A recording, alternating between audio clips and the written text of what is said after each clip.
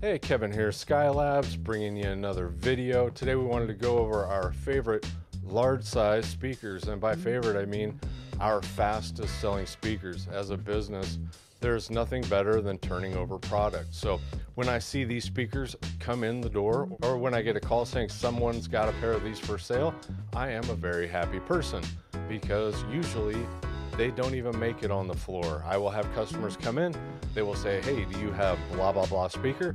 And I say, well, I should have some in a week or two.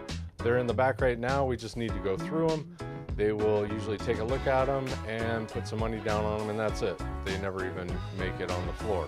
The beauty about every speaker on this list is you can try them for almost free. And what I mean by that is you can buy them, take them home, use them for 4 months, really get to listen to them for a while. And if it's not a right fit for you, you are not going to have trouble selling these. Even to a local dealer or a local reseller, I can pay up for these speakers because I know how fast they're going to sell. Unlike a lot of smaller boutique brands out there, a lot of people, I get calls or they send me emails and they say, hey, I've got this amazing speaker built in Colorado in the 70s. I've never heard of the brand. They're like, I paid $50,000 for it. You know what I mean? They want an arm and a leg for them, but very few people know about that brand or know that brand existed. And it makes it really hard to sell. This is something you figure out as a business owner. I like things that sell fast. I like popular things. I like things that people come in the store looking for. And these 5 speakers, we get people in the store all the time looking for these speakers. And if you'd like to support the channel, please head over to skylabsaudio.com. There's some great merchandise. We've got our record cleaner, we've got our acrylic platters, there's t-shirts, there's coffee mugs, all kinds of great stuff. Also, make sure to check out the Hi-Fi Fanatic.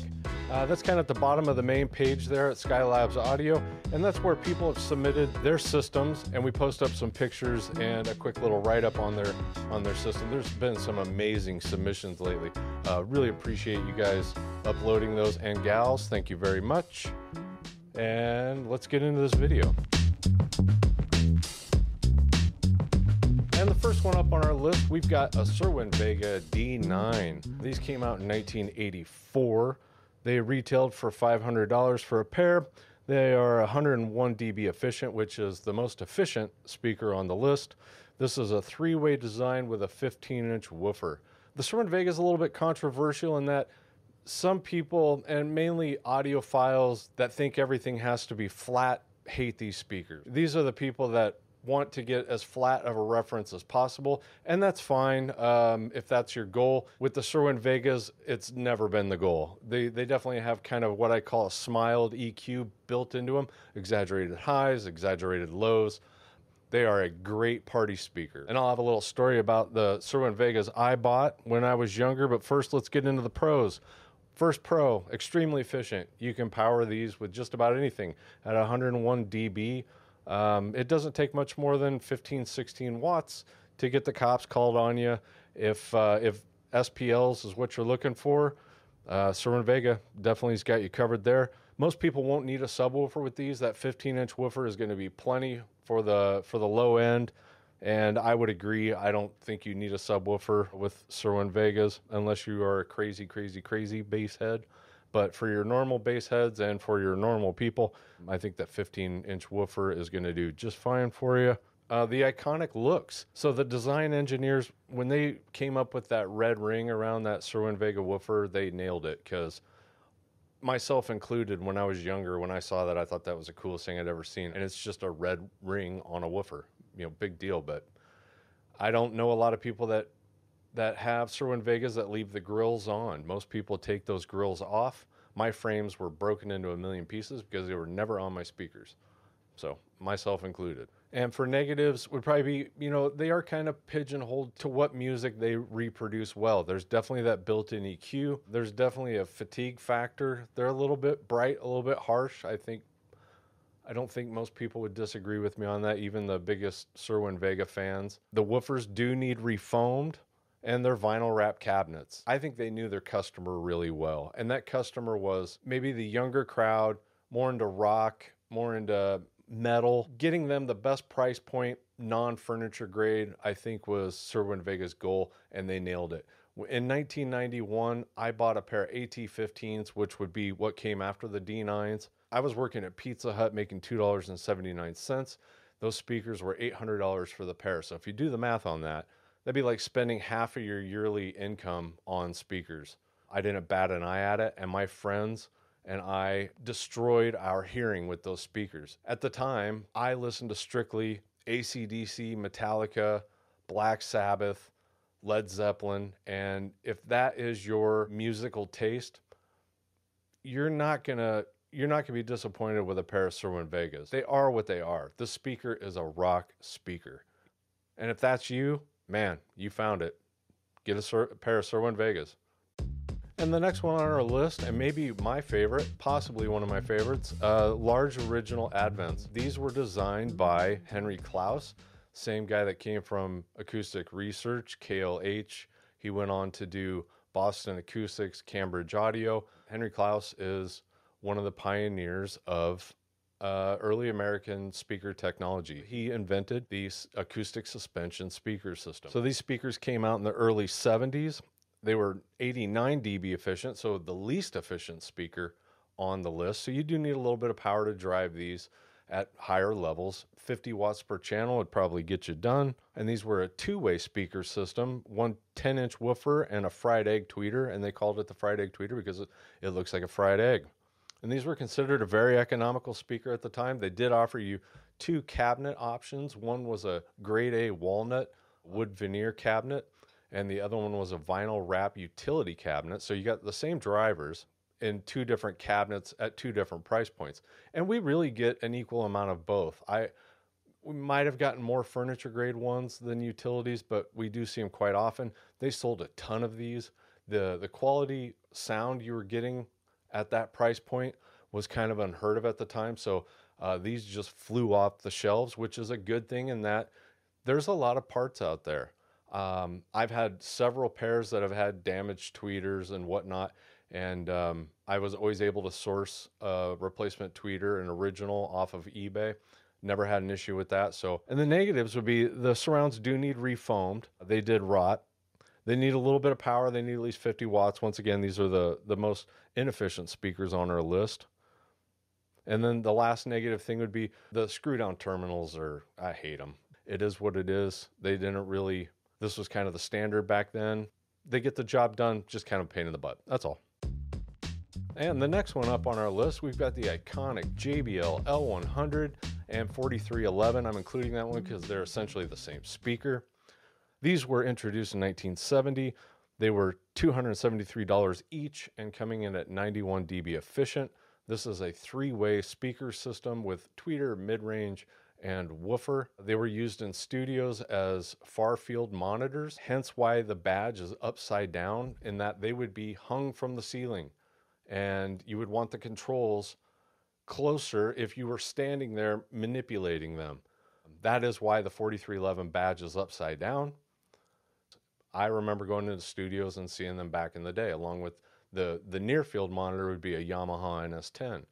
Different ball game, but and a different topic, but you needed both. You need far field and near field. So the positives, they're pretty neutral. People say they're a rock speaker. They do rock music very well, and I think that has to do with how robust they were.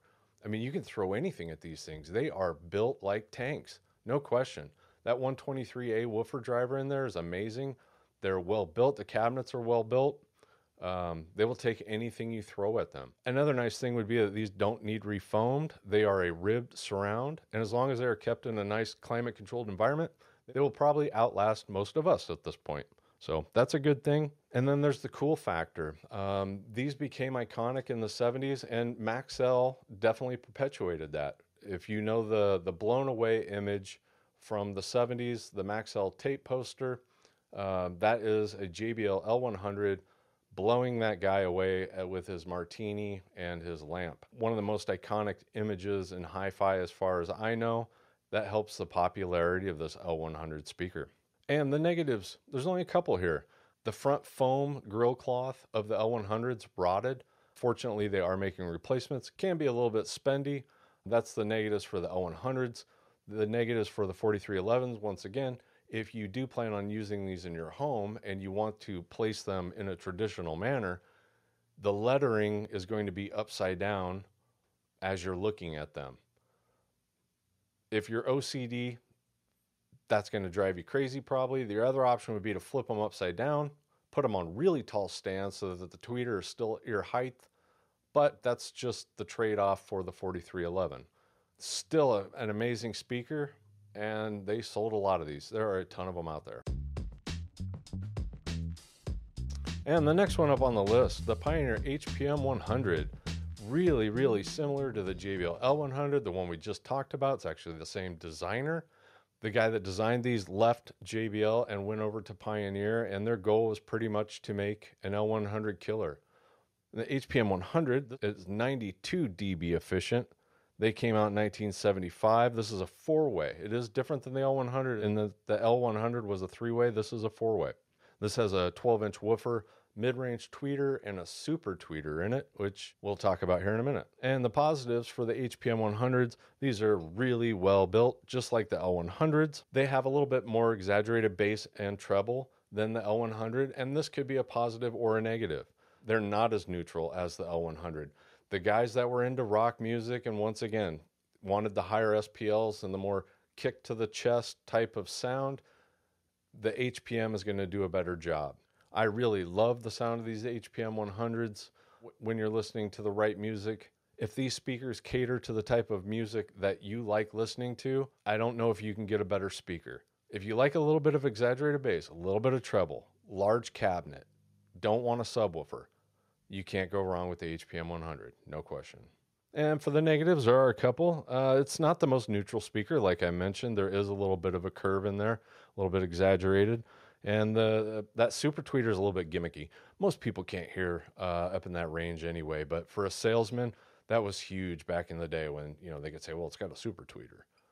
Just the word super tweeter. It's like HD or digital ready.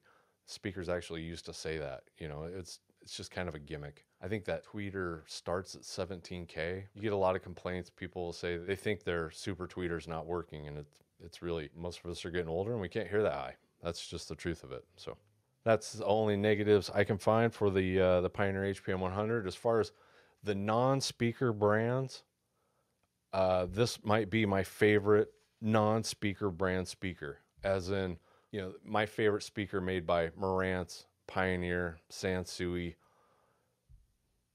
I take that back. Yamaha made some great speakers. And the last one on the list, and one of our favorite ones to sell because these things sell so fast, it's ridiculous. Just like everything on this list, if they last more than 2 weeks, there's something wrong. That's the Klipsch Heresy. It's the oldest speaker on the list, as it was introduced in 1957. This speaker's been around forever. There are a lot of them out there. And this speaker is 96 dB efficient, and it's a three-way speaker with the mids and the tweeters being horn loaded. I'm not the biggest fan of the Klipsch Heresy. Anybody that comes in the store regularly kind of knows that. It's just not for me. It's just a personal preference thing. I feel like when I'm listening to music and the vocal is very forward, I feel like that vocal is inside my ear and not in front of me where it should be in the sound stage.